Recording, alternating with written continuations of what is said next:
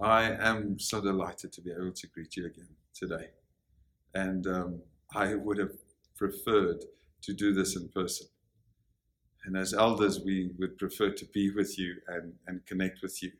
But we are praying for you and trusting that the gracious hand of God will remain upon your life.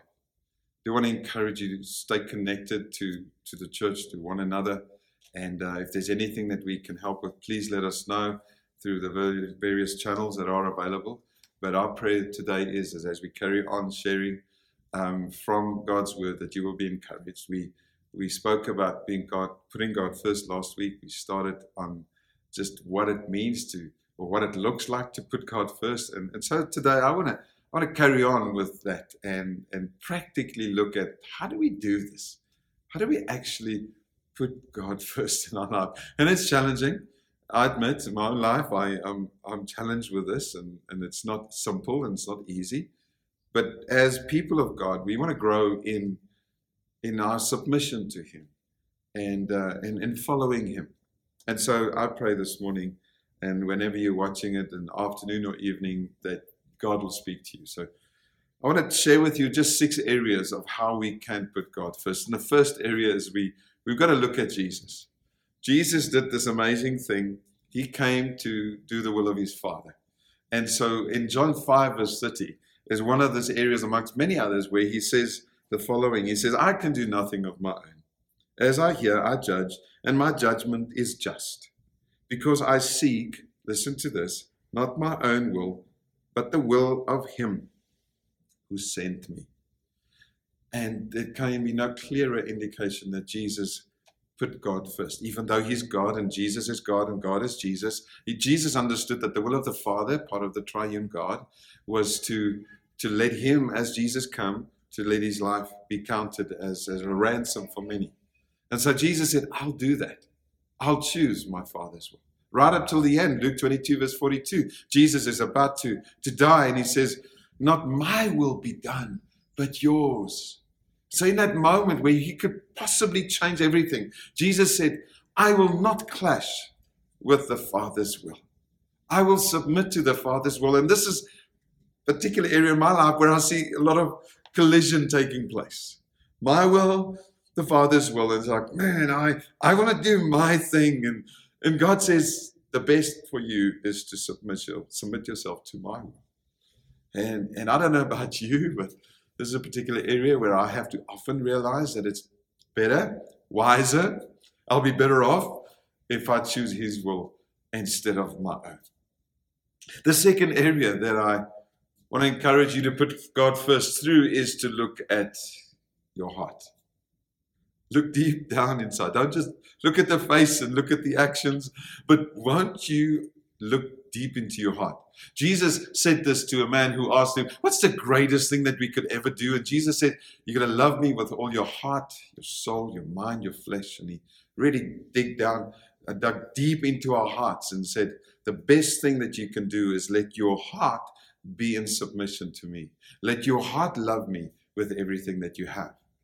And so our hearts are the pivotal point and area of our lives that determines, from here, we can determine whether God is first or not. I can do a lot of things and pretend that God is first, but if my heart is not in submission to Him, I know it's not real. The Israelites were challenged with this. In Exodus 20, when God gave them the 10 Commandments through Moses, one of the areas where God said, I don't want you to consider any other thing first, but my will, is when God said to them, do not have any idols in your life. There will be many idols in the world around you. But He says, you prefer me.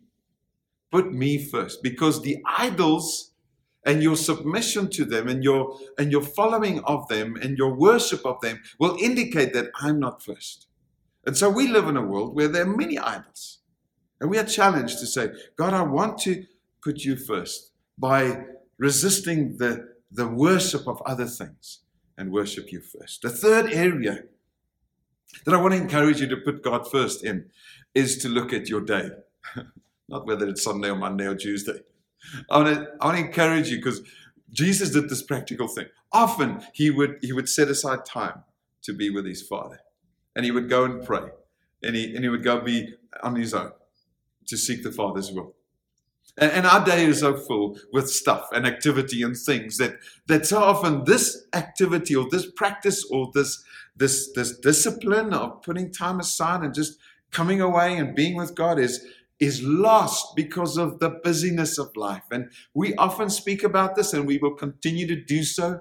Just a couple of weeks ago, we spoke about Matthew 6, the prayer that Jesus taught us to pray. And before that portion in Matthew 6, verse 6, he says, go into your room, close the door behind you, and pray.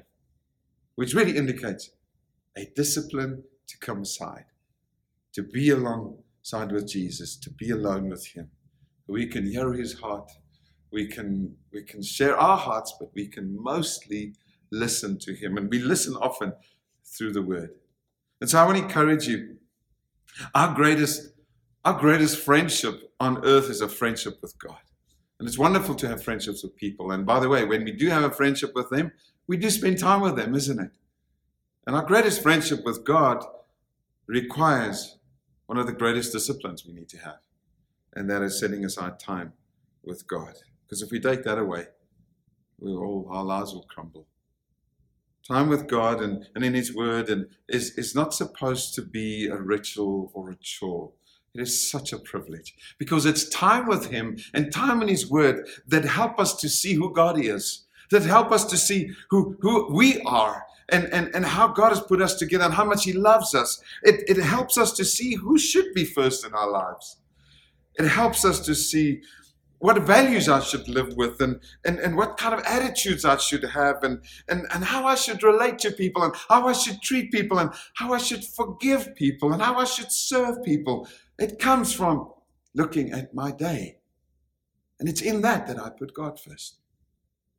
The fourth thing we can do to put God first is to look at our plans.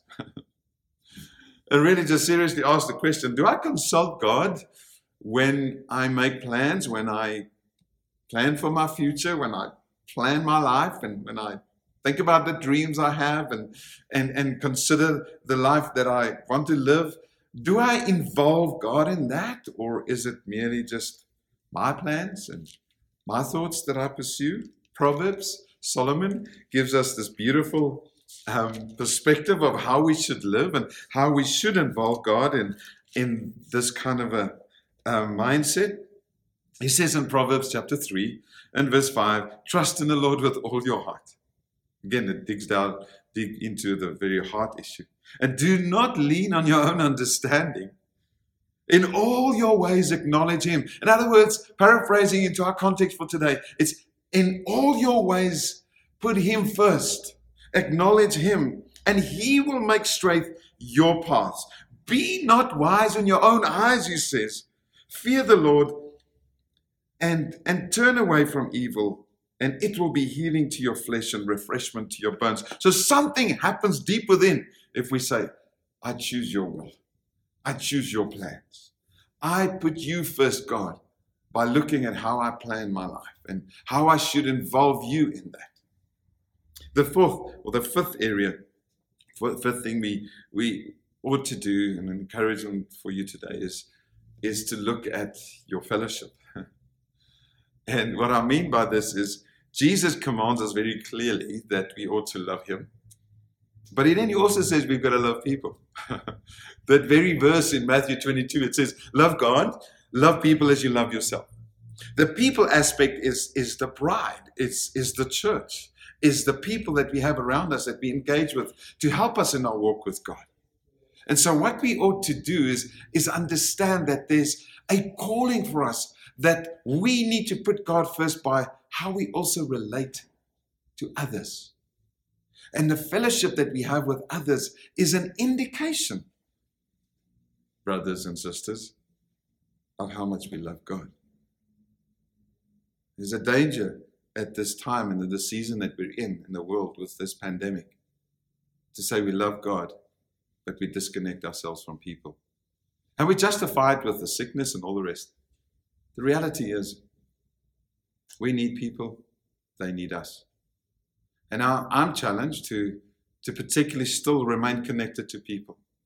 And I trust God for His protection upon me. We won't be unwise and all the stuff that we need to keep. But relationally, we need to understand that we need to reach out to one another. We need people to be able to reach into our lives. There's this wonderful verse in the book of Hebrews that I think at this time it's becoming more and more real to us, where it says in Hebrews chapter 10, and I want to read this to you and just encourage us from this. Hebrews chapter 10, verse 24 says, "And let us consider how to stir up one another to love and good works." We can't just do that by virtue of WhatsApp and Facebook. We're going to do that face to face. It says, "Not neglecting to meet together as is the habit of some, but encouraging one another, and all the more as you see the day drawing near." Fellowship means being together. Fellowship means that I choose God's will by saying, "God, it's important for me to be connected to other people because I need them and they need me. And I will not allow the fear of a sickness to keep me from other people, from my brothers and my sisters." And I'm not talking about meetings because at the moment we can't even meet. I'm talking about real, meaningful relationships. And within King City Church, we encourage you, obviously through Sundays, but through connecting with one another in small groups too. And so please, if you're not connected, contact the church office. Contact us. Let us help you. Let us help you to put God first by making time for fellowship. The last area that I believe we can put God first through is to look at our resources. We look at God and how Jesus submits to God. We look at Him. We look at our hearts. We look at our plans. We look at our day and how we fit God into that and how we make time for Him. We look at our fellowship with one another. And then sixthly, we look at our resources. Putting God first means using my resources to build His kingdom. And I'm talking about all our resources, not just your money. So don't just grab all of your bond notes now. They're not worth much in any way. But I'm talking about the resources that you have that can make a difference in the lives of others. Obviously involves your money. Obviously involves understanding this wonderful principle that we sow into God's kingdom. We give into the life of the church. We give into the life of what God has called us as King City Church to do. One of the most beautiful expressions of God being on the throne of our lives is our attitude to not worship our resources, to not worship money and hold on to it for all life's worth. But to say, God, what I have, I need to use to feed the people in my life and need to use to do the things but I'm also going to use it to sow into other situations, to sow into the life of the church, to sow into other people's lives. Jesus taught us these principles, and Paul reiterated that it's more blessed to give than to receive. And may we as a church live with that attitude. That very proverb in Proverbs 3 that we just read about in terms of making God's plans our plans and consulting Him. It says further in verse 9, Proverbs 3 again, it says, "Honor the Lord with your wealth and with the first fruits of all your produce, that your barns will be filled with plenty and your vats will be bursting with wine." When God takes first priority in our lives, it means that our funds are His and we are obedient to release to Him what belongs to Him. We don't hold on to it and we say, "Oh, this is more important than anything else." When God's first, my hand is open. My hand is open to give. And I need to keep what I need to have so that I can live and feed and provide. But I need to also have an open hand. Say, "God, you are first.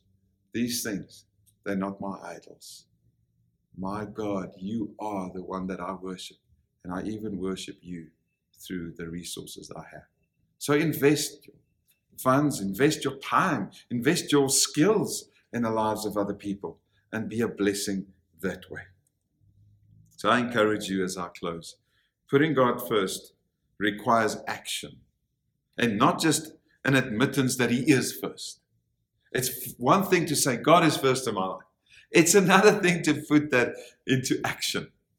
And may I encourage you through this simple method and way, medium, to look at where you are in terms of those 6 areas. Look at how Jesus put God first. Look deep into your heart to see if God is first. Look deep into your day and see if God is first in the way that you manage your day. Look deep into the way that you plan your life and see if God is first there. Look deep into the fellowship that you have or maybe don't have with other believers and see if God is first there. And then lastly, look deep into your pocket and see if God is first there. Is he the one that you worship through your funds, or is it the funds that you worship instead of God? My prayer is that God will help us to put him first in these particular areas. Let me pray. God, my simple prayer today is, help us to put you first. Through these simple examples that we've used, Lord God, help us to put you first. Help us not just to say it with our mouths, but help us to, Lord God, live it in a practical way, the way that we express our lives and live our lives every single day. In Jesus' name I pray. Amen. God bless you. Love you so much. Hope to see you soon.